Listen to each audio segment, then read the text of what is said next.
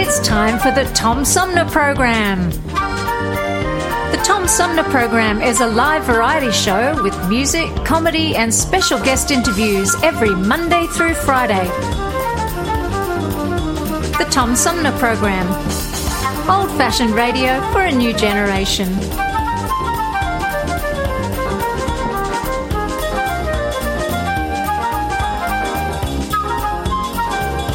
Our theme music is Fruit of the Louvre, provided by Flint composer-producer Howard Eddy.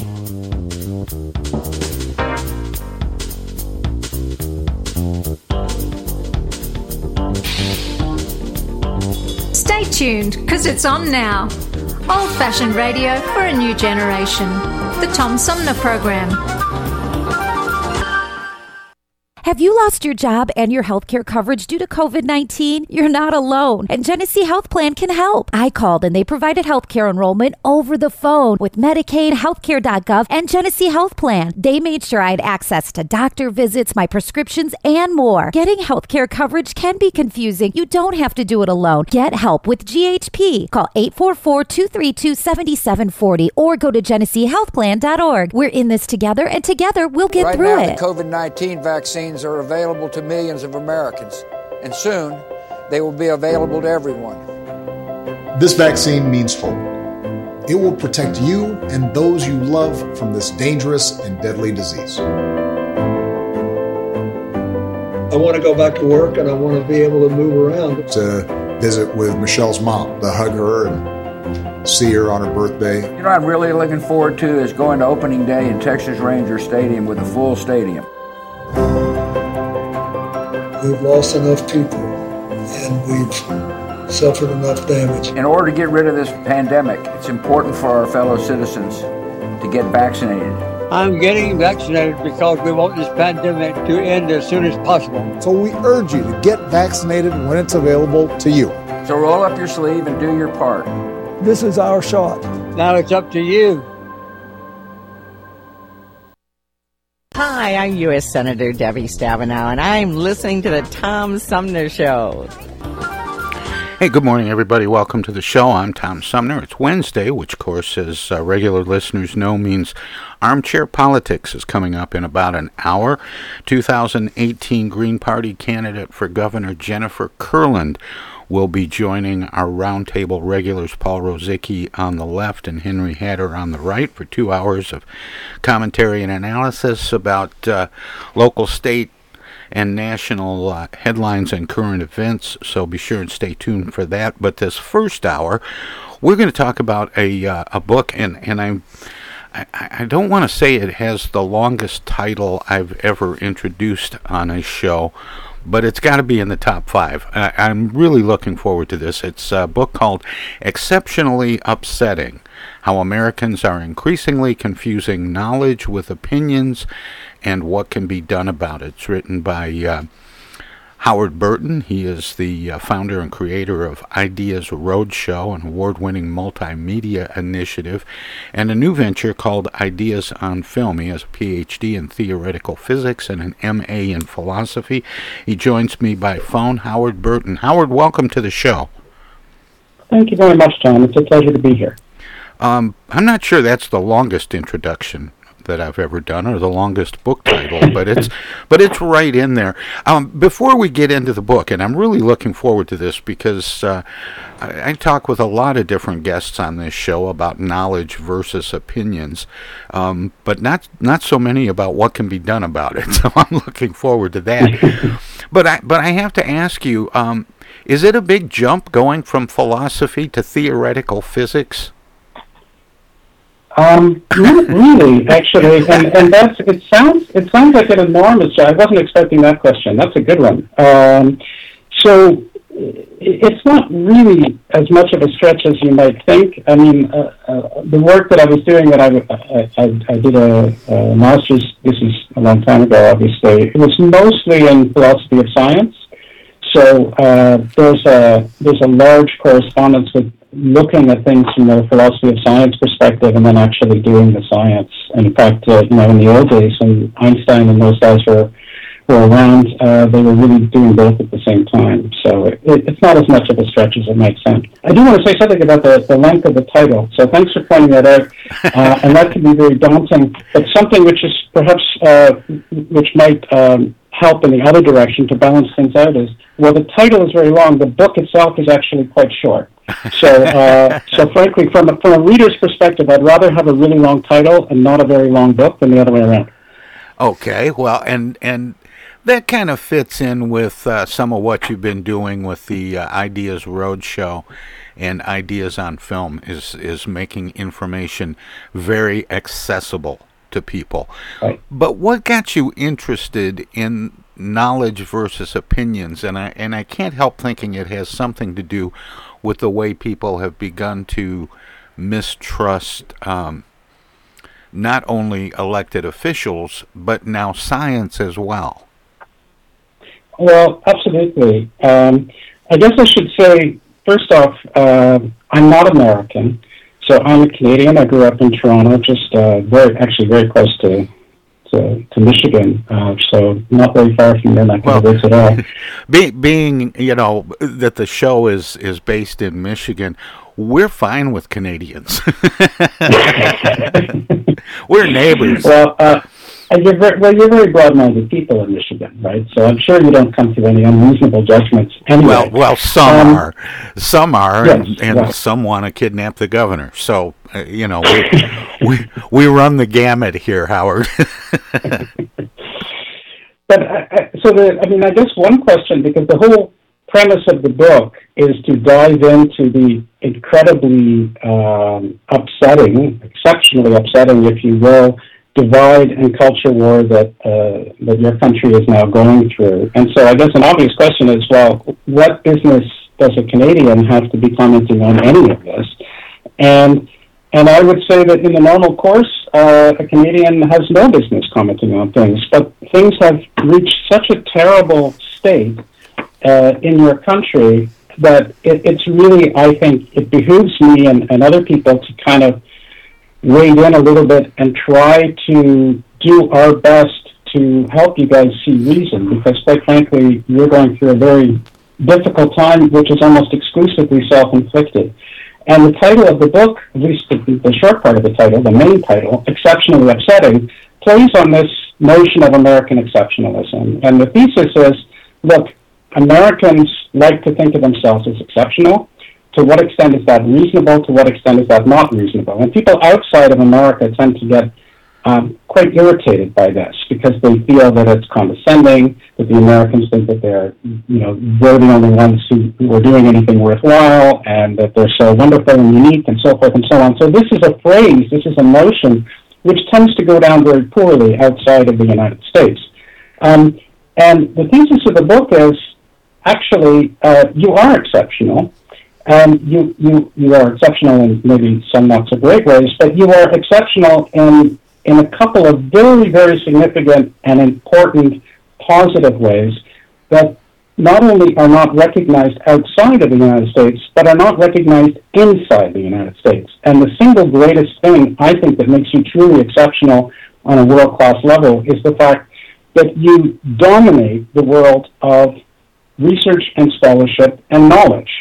So by any objective measurement that you care to use, whether it's the Shanghai Index or the Times Higher Education Index or what have you, if you look at where the greatest collection of research and scholarship and knowledge about any topic you want to mention, whether it's science, whether it's the arts, whether it's the humanities, anything, not only do you have a substantial amount of that knowledge, those knowledgeable individuals in the United States, you have the most dominant share on a global level. You beat everybody in the world put together. That is a stupendous accomplishment. That is an enormously significant accomplishment, and it's almost completely ignored by everyone in the United States. So that's point number one. Point number two is that you are in the midst of this terribly divisive culture war, which actually diminishes knowledge and diminishes expertise. So the idea is, hey, let's make you recognize what you're actually exceptionally good at, and you can use that, you can harness that to go beyond this incredibly personal self-inflicted divide where everything becomes opinion and you demonize anybody who disagrees with you, and actually use it to circumvent that and move forwards in a more positive way. So that's the premise of the book. I was a little surprised that you invited an elephant in the room by bringing up the fact that, as a Canadian, you're an outsider looking in, but that also creates a tremendous opportunity to get a view from a different vantage point. Is it hard to watch the headlines coming out of Washington and around the country about things like fake news and alternative facts? It's been, a lot of things have been very hard to watch, and I think it's important to recognize, in keeping with what I said earlier, that there are people out there outside of America who have a certain amount of schadenfreude, right? They have this, it's finally chickens are coming home to roost, and all of this nonsense. These guys have been so triumphalist for so long, and they've been telling the world how they have to act in this way and that way for so long, and there's this. I'm not sure if it's universal glee, but there is a certain amount of enjoyment that people have, as I guess, unfortunately, it's the downside of the human condition, that we all tend to revel in other people's misfortune to some extent, or there's a tendency there. I think this is terrible. I think it's wrong. I think it's wrong not only on a moral level, I think it's wrong on a selfish level, because, and this is another point that comes to mind with all of this, the world needs the United States. And I think the way in which the world needs the United States is also very confused. Americans like to think the world needs us because we represent this global leadership. We'll teach them how to be democratic, and we'll teach them what freedom means, and we'll teach them what capitalism means. And I go through a large part of the book and we'll be America's policeman. Yeah. And so there's all of that, and I think most of that is nonsense, quite frankly. And there's a lot. Some of it's not, but a lot of it is. And the position that America could be in to be the moral authority or the spokesperson is dodgy at best. There are some positives, some negatives. It's certainly not a clear-cut case. But my point is, it is a clear-cut case if you look at the importance of really having that knowledge and information expertise. And a very obvious point, and it's not the only one, but it's the one that, of course, almost everybody's thinking about these days, is the pandemic that we're all in. So imagine this. Imagine that we were somehow out of the global pool to take American-based knowledge. By American-based knowledge, I mean all of the knowledge that is happening right now at all of those dominant world-leading universities, research institutions, and so forth. Not everybody working there is American, of course, because, again, part of the tradition of the United States' dominance in these fields is that, by and large, the cream of the crop from all the other countries very often winds up spending at least some significant amount of time in the United States. But imagine for a moment that you were to exclude that from the pool of how the world is dealing with the pandemic. It would be nothing less than an unmitigated disaster. And so even just for self-interest reasons, it's vitally important for people to realize that that this knowledge and this research excellence is something which should be nurtured, it's something which should be recognized, and it's something which is in the best interest of everybody. Has there ever been a time when knowledge and opinions weren't at odds? Probably not. I think that's a good point. I'm not invoking some halcyon days of everybody being a perfect philosopher or not being opinionated. And maybe one thing that's worth pointing out is that, of course, knowledgeable people are also opinionated. And opinions in and of themselves are not necessarily a bad thing, and in many ways a good thing. If I'm sitting around trying to work on anything from why the artist, or the Renaissance artist Raphael, painted in the way that he painted, or what the first few microseconds of the universe actually looked like, or any other topic, why iguanas are the color that they are, or who knows. Obviously, the more knowledge I have, the stronger my opinions are going to be based upon that. So the idea that there is necessarily a distinction between knowledge and opinion is a bit of a false dichotomy. The reason I position things like that is that right now the problem, as I see it in the United States, is that everything is about opinion.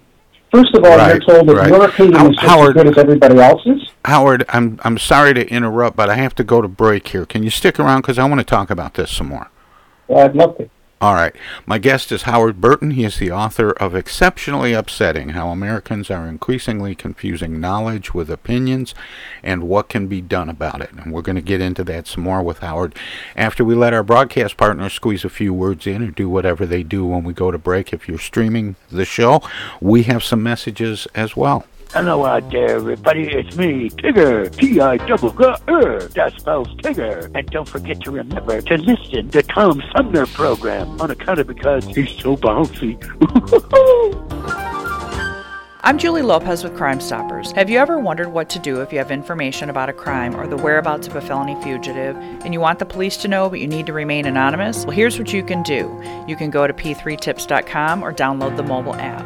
You can go to Crime Stoppers of Flint and Genesee County's Facebook page and click on the Leave an Anonymous Tip tab, or you can call 1-800-422-JAIL. All methods are anonymous, and if your help leads to a felony arrest, you may be eligible for a cash reward.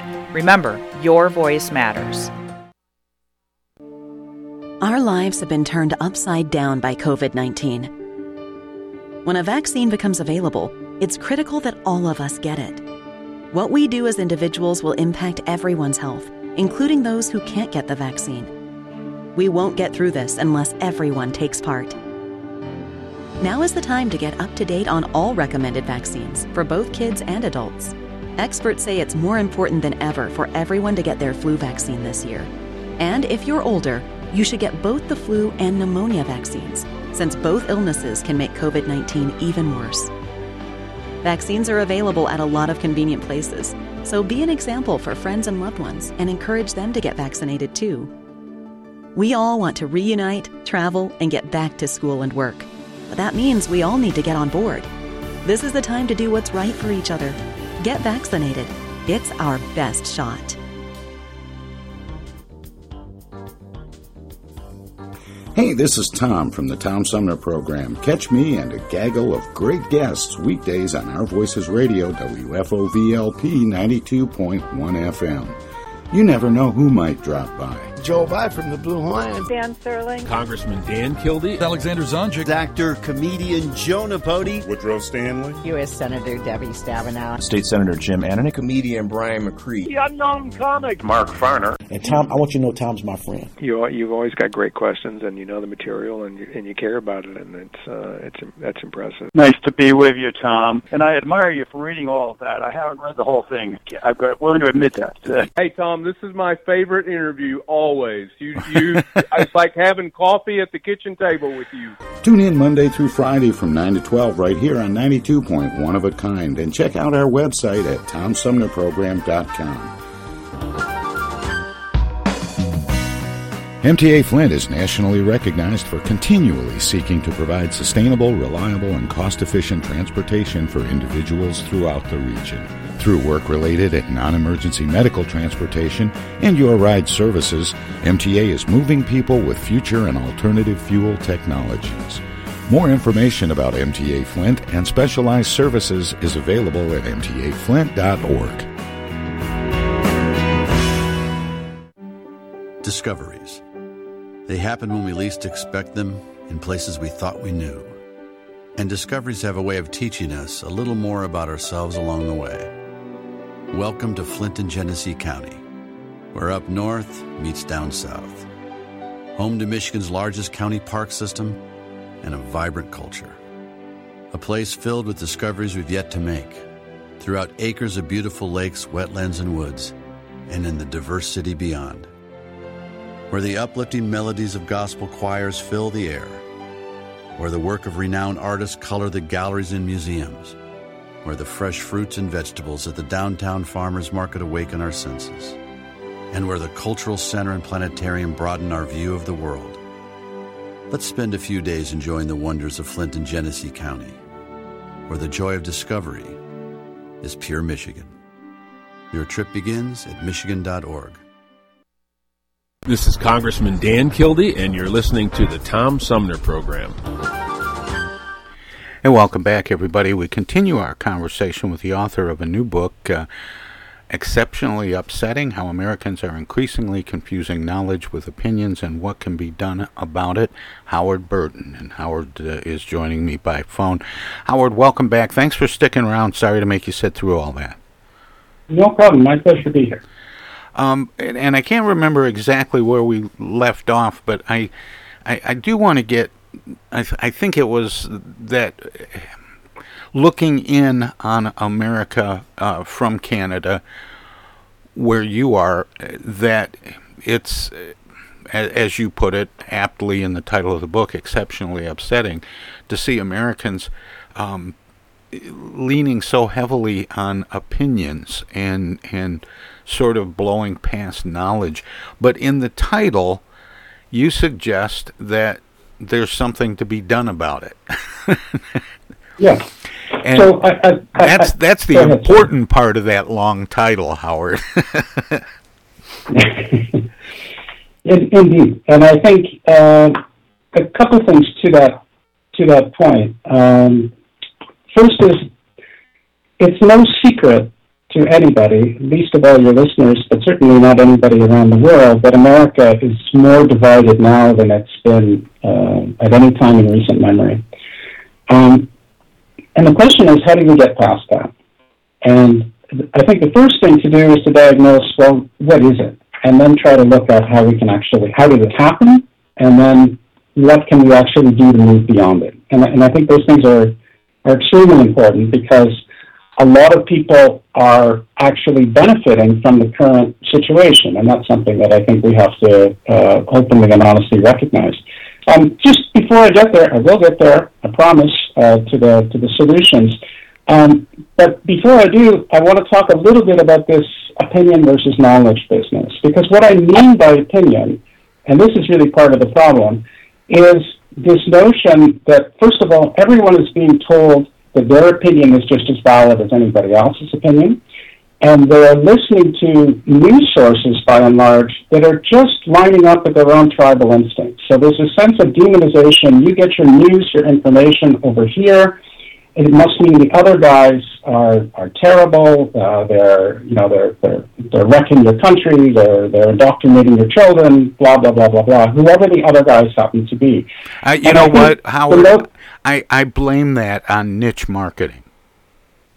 It was an unintended consequence of niche marketing. At some point, we decided soccer moms had to have their own news channel. Yeah. Well, there's absolutely a lot of truth to that. But what I mean, this notion of opinion and this notion of people being upset, I think that's the real difference that caters to that when you distinguish between opinion and knowledge, which is what we're talking about, and I think that's vital to looking forwards towards a solution. So when you're just motivated by opinion, all you're interested in is getting feedback that reinforces your particular views. So ask yourself this about a particular issue. If somebody were to point out that you're wrong, if whatever it is that you believe in, if somebody were to point out, actually, no, you're wrong, I have a proof, I have a demonstration, I have some illustration that can convince you in principle that you're actually wrong, what would your reaction be? Would your reaction be, oh, that's really actually quite interesting. I used to think it was this, and now I think it's that. That's great. I hadn't thought about that before. If that's the way you approach the topic, then you're oriented more towards the knowledge side of things. If, on the other hand, you get angry, if, on the other hand, you take personal offense, because by definition it's inconceivable for you to even acknowledge the possibility that somebody could demonstrate to you that you're wrong, well, then you have a problem, and then you're solely living through this opinion filter, be it niche marketing, be it the mainstream media, be it social media, what have you. You're more and more being reinforced to only listen to people who support you and mirror your views, and you're not actually interested in going beyond and exploring things that are outside of your particular space. And while you're doing that, you're busy demonizing the other guys. you're saying, well, these people, they're just terrible. They're either, terrible coastal elites who are trying to trivialize us, and they're smug, condescending SOBs, or they're knuckle-dragging Philistines who don't have anything more than a third-grade education, or what have you. So once you go down that road, then you find yourself in a situation which is almost structurally intractable because you're constantly reinforcing this personal divide. And that's the fundamental point that I'm trying to bring out. And the fact is, a lot of people are actually doing very good business, be they politicians, be they aspects of the mainstream media, what have you, and trying to reinforce that tribal allegiance. And I think the way to break out of that is to try to look at the situation from a broader perspective and also realize not only is not everything personal, not everything is political, not everything has to involve a very strong opinion on your part. You could just go out to try to stimulate yourself in different ways and decouple from what you're constantly being fed, because the forces that be are actually doing a pretty good job at making you angry all the time. Abraham Lincoln was challenged by a journalist once for having changed positions. He was basically trying to call President Lincoln a flip-flopper, and Abe's response was, it had a year, I think, had passed since he had said one thing, and now he was saying something different. And his response was, I like to think I'm a little smarter today than I was yesterday. Exactly.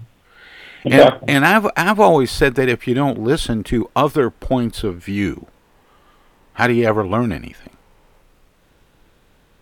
And, well, there's that, and there's also the fact of, ask yourself why you necessarily have a point of view. I mean, it's fine, it's a strange state of the world in which we find ourselves, where people feel obliged to go into almost every conversation with an opinion. And there are an awful lot of things where you should go in with the idea, in my humble opinion, you should go in with the idea that you don't actually have an opinion, you're just curious. You're just interested in what it is. I don't have an opinion right now on which vaccine is necessarily going to be the most effective. I would like to actually see some knowledge, some data, some longitudinal studies, all the rest of that sort of thing to get a sense of things. I don't have an opinion right now as to how best to move forward on an inoculation program, 6 months from now, or how you measure the cost involved with the rollout of a particular vaccine in different states for different people. You don't have to have an opinion about everything, and you certainly shouldn't approach every topic with the notion that, well, you're going to listen to the people who are going to instill those opinions in your head. That's just a nonsensical way of living. And it's also a very tiring, angry-riddled way of living. I refuse to believe that that's a way that people are actually going to enjoy themselves. Even if you take, which is hard to imagine right now, the pandemic out of the equation. I mean, one thing that I wrote about recently is when I grew up in Toronto, there were all sorts of typical ways that people used to describe Americans. Of course, America's a much more heterogeneous place if you know it, and people in Texas and people in California and people in New York are hardly all the same, to put it very mildly. But nonetheless, there are some basic categorizations that people have of Americans. And so the positive ones were they were very generous, they were kind-hearted, they were innovative. The negative ones were, well, they were ignorant and they were, maybe imperialistic or what have you, depending on who you talk to. But the one adjective which was never invoked, never, when I grew up, was angry. I mean, that just wasn't something that people associated with Americans. Now, it's the only adjective that springs to mind when you think of Americans. It doesn't matter whether you're left, whether you're right, whether you're up, whether you're down. It's this sense of constant tribal bitterness. And so when I wrote this book, I, of course, have my own political opinions, but I tried extremely hard, exceptionally hard, in fact, to write it in a nonpartisan way. Because whatever you might think of people who voted for Donald Trump, there are 74 million people who voted for Donald Trump. 74 million. And so somehow you have to try to find a way to recognize that, and despite whatever you might personally feel, in order to move forward. You can't just ignore that, or you can't just say, oh, it's all, this one orange guy's problem or he's the devil or something like that. You have to recognize what's in front of your face, and I think it's about time you guys did that, because we need you to get your act together. Well, I saw a comment recently that I thought was kind of fun, and it might have had something to do with this whole dust up around Liz Cheney's leadership in the House. And the comment was 74 million people didn't have their elections stolen. They were outnumbered. Right.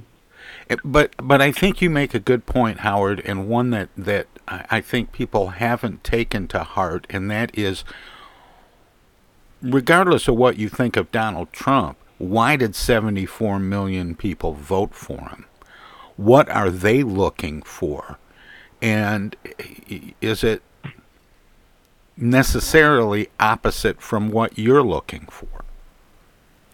Well, it has to be recognized. It has to be dealt with, and it's very frustrating that it's not. So again, we could talk, and I suspect that our own personal political views are probably quite strongly aligned. But for all of that, that's the status quo. The status quo is you're living in a country where virtually half of the electorate voted in a very different direction than the other half of the electorate did. And if you just take the attitude, okay, it's our turn now, because the numbers are in favor of us now, then that's not only not terribly productive in terms of the other half of the country, but it's also reasonably short-sighted, because nothing guarantees that in another 4 years you will be on the short end of the stick, as it were. And then you're going to have this constant oscillation that's happening back and forth. And you're going to have a constant extreme oscillation that happens in terms of public policy. I mean, another problem, we can talk about all sorts of things, but another problem is the world outside of the United States has a bit of an issue with trusting the United States right now. So it's wonderful that Biden is now, talking about a climate change meeting and all the rest of that. But there's a lot of trust which has been shattered by the United States being party to a global climate change agreement and then spontaneously just pulling out for domestic reasons. Anyway, so I will get to the positive part, by the way, but perhaps I should. You probably don't have too many people that don't let you get a word in edgewise. Do I at least rank high on that list as well, or is this just very common? Are you there? Yeah, I am here. I have a caller on the line who's trying to ask a question, which I can't transfer over to the board because we didn't set it up that way. Anyway, to get back to what we were talking about, is getting started as simple as just not getting your news or forming your moral compass from memes and bumper stickers? Yeah, I think there are a couple of things. It is that simple to decouple, I think. And I think what people have to do is they have to not only not get their news, but not spend all of their time trying to get this clannish reinforcement, trying to actually go outside and be stimulated by things that they don't know, that they're curious about, not to have their preset opinions confirmed, not be angry, pursue things that you're actually interested in, and basically go forwards by being engaged with all sorts of wonderful, stimulating, interesting stuff that's out there. The problem is there's not very much stuff that's out there that's wonderful and stimulating and engaging. And this is where I think the knowledge space, these universities that I mentioned, actually should step up and create far more in the way of engaging, nonpartisan, interesting material for people. They're not doing that. I think that would enrich the academic educational space as well. It would enrich their own experiences, and it would also take advantage of this wonderful technology that actually exists now to be able to do that. So I think the timing is ideal to be able to do that. And one of the things I point to is if you think, okay, well, that's all very well and good, Howard, but that's just too idealistic. People won't do that. They'll never decouple. They're not interested in looking at things that are just outside of their preset opinions. one very salient example that I point to is Last Week Tonight with John Oliver. So things have become a little bit more politicized there, but for the longest time, for years, the premise of that show is, let's take some issues that aren't partisan, that people don't really talk about very much, and let's explore those, and let's present those in an engaging and interesting way for a wide viewership. Things like net neutrality, or things like prison reform, or even things like perhaps the most celebrated case of pushing the limits of boredom in a domestic television audience, the 2015 Canadian federal election, and actually investigate those things and present them in a stimulating and captivating way, and it works. Howard, and so I think that's a very worthy precedent. Howard, I mentioned I had a caller on the line who wants to ask a question. Do you mind taking a question from a caller? I'd love to take a question. Okay. Go ahead, Bobby. I just wanted to see if he had considered grounding his argument in the fact that we are emotionally biased when we have opinions that can't be changed by rational argument. That was something that John Stuart Mill wrote many, many, many, many years ago in an essay about women's rights. And so the fact that we have emotionally based opinions, I think, is pretty important when we consider whether we should waste time in rational argument. Well, that is exactly what I'm saying. I guess I didn't say it very well. Thanks, Bobby. I'm going to let you go. Okay, bye. Yeah, go ahead, Howard. So that's a great point, and perhaps a better way of surely a better way of saying what I was struggling to say. People are they are approaching a situation with a certain emotional bias. They are approaching not only what they hear, but the decision to listen to or watch a particular news channel. And now it transcends news, because news just used to be the thing that people engaged in for half an hour or for an hour at a certain time of day, and now it's something that they're on constantly, all the time. So they're approaching almost every single action that they do with this emotional bias and with a determination to have that bias be confirmed. So that means two things. First of all, they are by definition not susceptible to any other ideas or thoughts. And it also means that that they're not going to be exposed to any of that, and they are simply living willfully in their own emotionally saturated bubble, and they're going to be very unhappy at some level as well. But I mean, more to the point, you can see the ramifications of this actually happening within the country right now, and it is not getting any better. And I think it is structurally not getting any better because more and more people are constantly approaching these issues with their preset emotional bias. And the people who are peddling to those biases, they are doing very well. Be they politicians, be they the mainstream, we could list the names of the media representatives and so forth, but everybody knows who they are. They're doing very well because their attitude is, look, we're going to get more and more people who are constantly watching us or constantly listening to us or constantly having their biases being confirmed, and it's almost like an addiction that they're peddling. But the country, in the meantime, is on a rather precipitous route towards some form of perdition, and it's not going to get any better. That's the point. And it's not going to get better just because your guy happened to win this last time, or your guy happened to lose this last time, and maybe he'll win the next time. I mean, that's a systemic structure that bodes very poorly for you. I think the solution is to actually start approaching your life in a way that is not in keeping with all these preset emotional biases that you need to see confirmed, and actually trying to stimulate yourself and trying to go outside of yourself. And in order to do that, you not only have to have the disposition to be able to do that, but you also have to have those engaging things with which to stimulate yourself. So there's something on the demand side, but there's also something on the supply side that needs to be done. And we used to have a saying in this country, and I don't hear it as much anymore, is agree to disagree. That you could have disagreements agreeably. You didn't have to be disagreeable. Absolutely. And that's absolutely right. But again, that has a different perspective. If you and I sit down and we say, okay, well, we agree to disagree, what does that mean? It means that you say, well, Howard thinks this and I think that, but he's a reasonable person and he comes to his own conclusions. He doesn't convince me. I don't agree with him. And I haven't convinced him. Exactly. But it doesn't mean that either one of us necessarily demonize the other. We just say, okay, because it's based upon mutual respect and it's based upon the understanding that you can have a different perspective. It very much gets back to this point that your listener brought up, because we don't look at it in such a way that we say, well, he must be the devil or he must be somebody who is fundamentally immoral because he happens to disagree with me.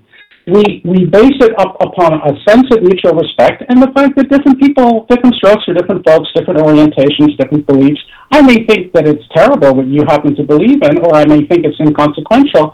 But either way, it doesn't mean that I'm invalidating you as a human being. I'm not bringing in all of that emotional baggage with it, and you're not doing that to me. But if you live within a framework where, by definition, going right into the conversation, if you don't happen to align with me on this issue, then it means that you're a so-and-so, that you're necessarily evil, that you're trying to ruin the country, that you're doing all this kind of thing. Well, then there's no logical space for us to agree to disagree, because you only look at the world in this Manichaean perspective where you're either with me or against me. Yeah, I'm right and you're a moron. Exactly. And it works both ways, and that's why it was a little bit difficult for me, because of course I do have my own, as I mentioned before, political orientation and political beliefs, and I do feel strongly about that.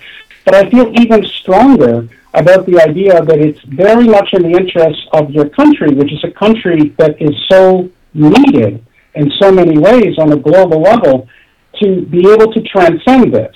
That it far dwarfs any particular political bias or political orientation or political value that I might happen to have. Because, again, roughly, I don't know what the numbers, I think 53 or 47% or something like that, but the country is basically split down in a very strong polarized position. Not that they happen to, half the people support the Democrats and the Democratic, candidate and half ticket, and half of them support the Republicans. That's fairly standard. It's that of those people, of the roughly 53, 47% split or whatever it is, huge proportions of the people who were aligned with one side thought that the other side were, criminally insane. And that's a problem. That's the real issue. Well, this is a conversation that we could have for hours, Howard, and I'm really appreciating it. I can't believe how fast the time has gone, but we're just about out of time. I always give guests an opportunity to let listeners know where they can find out more. Obviously, the book, Exceptionally Upsetting: How Americans Are Increasingly Confusing Knowledge with Opinions and What Can Be Done About It, is a great place to start. But Howard, where can people find out more about you and your work, past, present, and future? Do you have a website?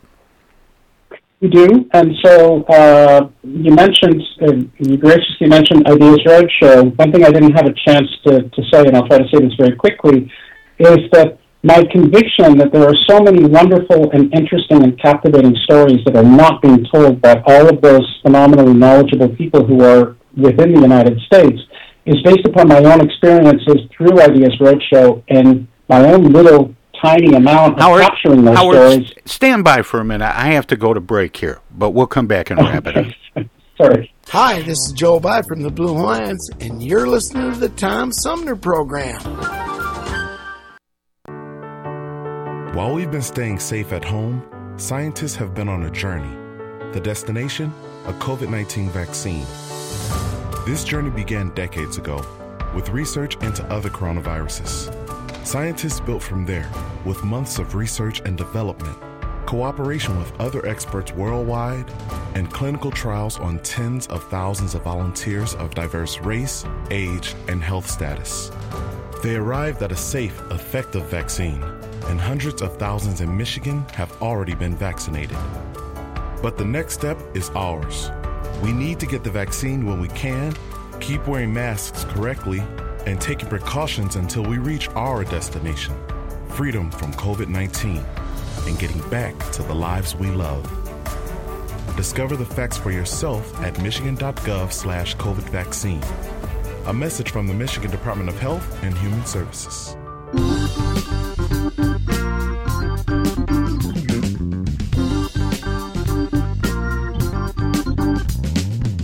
Start your weekend early with the Tom Sumner program every Friday live at 11. We turn the spotlight on the world of arts and entertainment featuring artists from music, TV, and the movies. Catch everything from the rich local talent pool in and around Flint and Genesee County to up-and-coming stars of stage and screen, plus legends from New York and Hollywood. Hi, this is Greg Nagy. Hey, this is Harper. Hi, this is Joe By from the Blue Hawaiians. Hi, this is Alexander Zonjic. Hi, this is Mark Farner. This is Maurice Davis. Hi, this is Rochelle Ray. Hi there, folks. This is Sweet Willie T. Hey, this is Steve from the Nashville office. I'm Gwen Pennyman Hemphill. Start your weekend right. Go to 11 Fridays on the Tom Sumner program.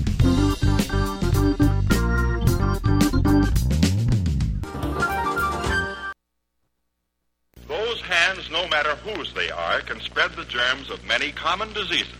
That's why I want you to realize how important it is to keep hands clean, to wash them regularly and always before meals with Lifebuoy, which not only removes dirt, but helps to remove germs.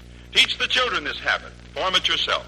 Always use Lifebuoy for hands and face as well as America, your children have an amazing superpower. That's right.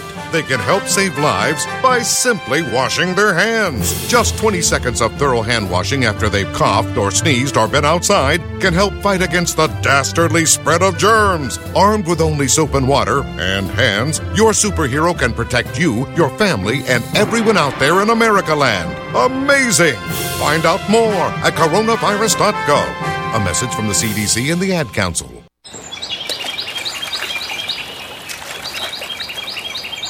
Imagine a journey down a picturesque river.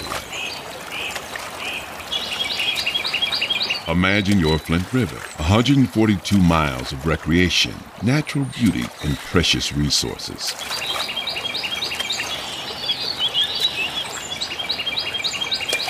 The Flint River is a vital resource that is available for all to use and enjoy. The river and its ecosystem provide unlimited recreational opportunities and natural beauty while supporting wildlife in a vibrant landscape. We all have a responsibility to protect and preserve this precious resource. Learn more at flintriver.org or call the Flint River Watershed Coalition at 810-767-6490. The Tom Sumner Program.com. Hey, this is First Ward City Councilman Eric Mays, and you're listening to the Tom Sumner Program. Hey, welcome back, everybody. Armchair Politics, our weekly roundtable, is coming up at the top of the hour, but we're wrapping things up with this hour's guest, the author of Exceptionally Upsetting: How Americans Are Increasingly Confusing Knowledge with Opinions and What Can Be Done About It. And we were just finding out how listeners can get into more of Howard Burton's work and past, present, and future. Howard, welcome back. Thanks for sticking around. And once again, sorry to make you sit through all that.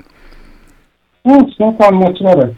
So I was just going on about Ideas Roadshow and saying how that has inspired me to recognize not only how many fascinating and interesting stories are not being told from top-level researchers in a wide variety of different fields, and that I've done myself through my own experiences, but I think that's just the tip of the iceberg in terms of what could be done. So if you're interested in getting a sense of some of the work that we've done, and that's over 100 books. We also have video databases, but they're more for institutions, for public libraries, and for high schools and universities and so forth. But we have over 100 individual books and 20 collections of 5 books each for Ideas Roadshow. You can just get them at any book or ebook distributor, Amazon, or of course Barnes & Noble or what have you. Just type in Ideas Roadshow. If you want the full collection of all the different people and all the different books, you can go to our Ideas on Film website, which is just ideas-on-film.com, and then click on the Ideas Roadshow link, and you'll see all 100 of those individuals, their work, what the books entail, and hopefully you can get a really interesting, stimulating window onto all sorts of different angles of research in a very non-opinionated way. Well, Howard, thanks so much for spending this time with me this morning. It's been an honor and a privilege, and I hope we get a chance to talk some more. Good luck with the book, and keep up the good work. Well, thank you very much. It was a pleasure to be here, Tom. I really appreciate it. Take care. Cheers. Bye. That was Howard Burton. He is the author of Exceptionally Upsetting: How Americans Are Increasingly Confusing Knowledge with Opinions, and What Can Be Done About It. And we're going to have more of the Tom Sumner program straight ahead.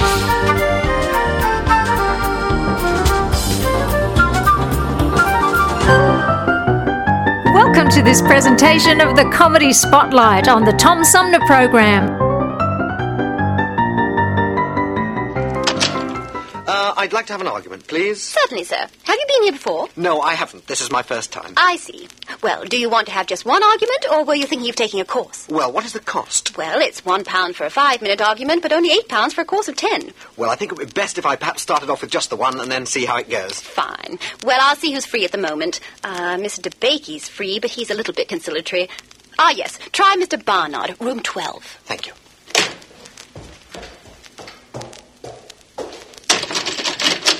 What do you want? Well, I was told outside that... Don't give me that, you snotty-faced heap of parrot droppings. What? Shut your festering gob, you tit. Your type really makes me puke, you vacuous, coffee-nosed, malodorous pervert! Look, I came here for an argument. I'm not going to just... Oh, I'm sorry, but this is abuse. Oh, I see. Well, that explains Ah, yes. You want room 12A, just along the corridor. Oh, thank you very much. Sorry. Not at all. Thank you. Stupid git.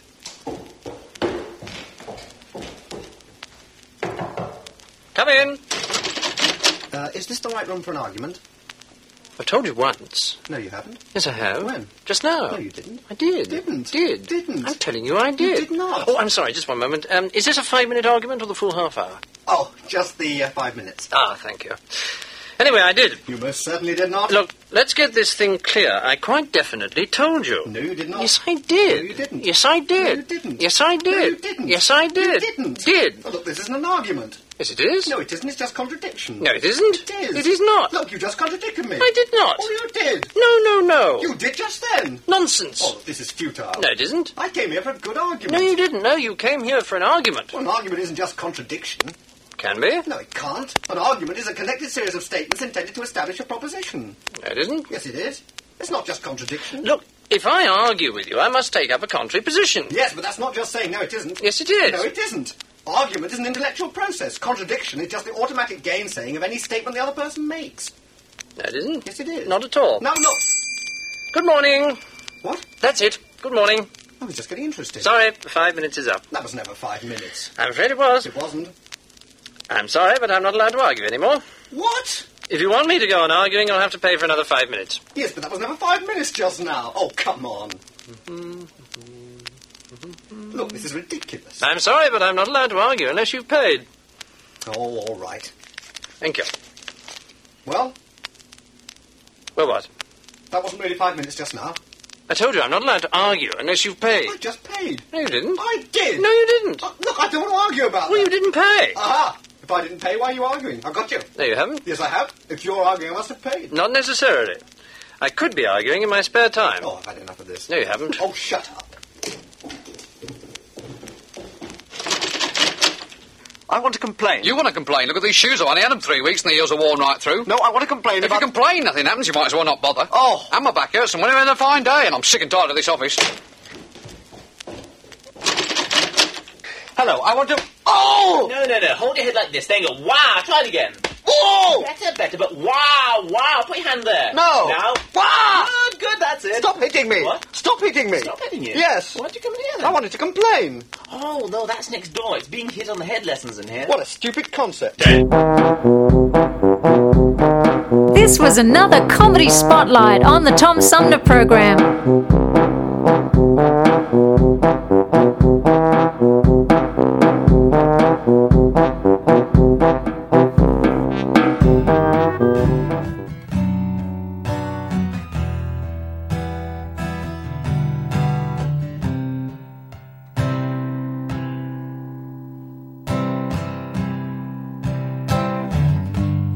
Read the news today, oh boy,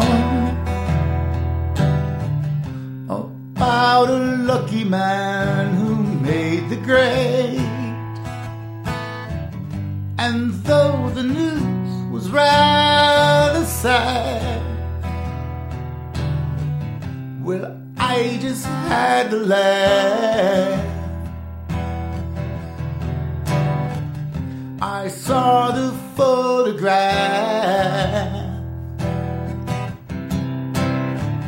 He blew his mind out in a car. He didn't notice that the lights had changed. A crowd of people stood and stared. They seen his face before. Nobody was really sure if he was from the House of Lords.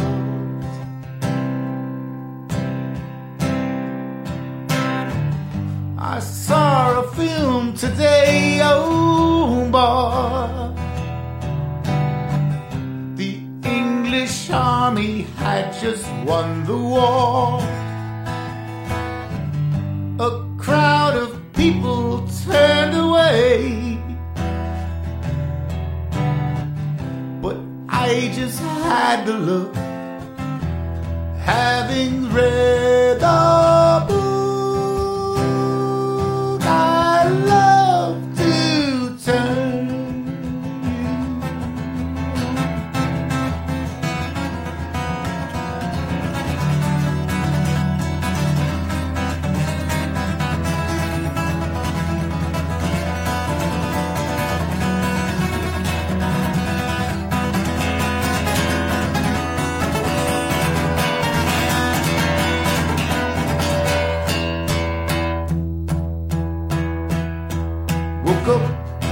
Fell out of bed, grabbed a comb across my head.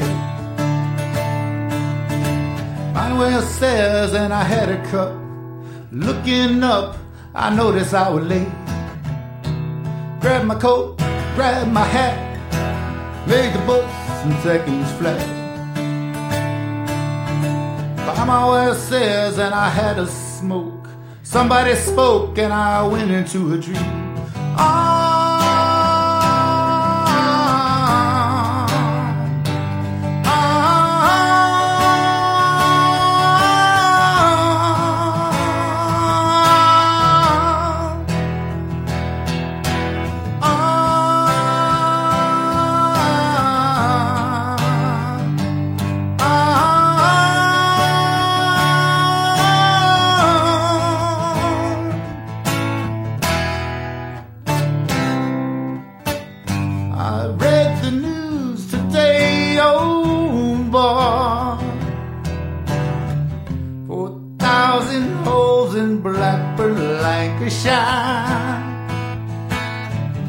And though the holes were rather small,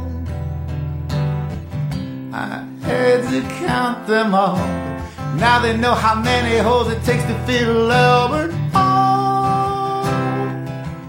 I love to turn.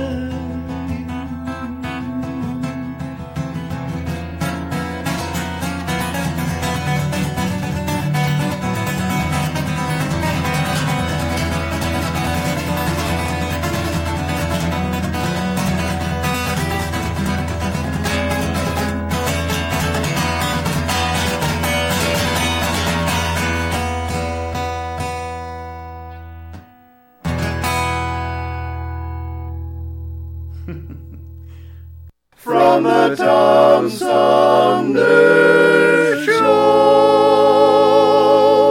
Oh,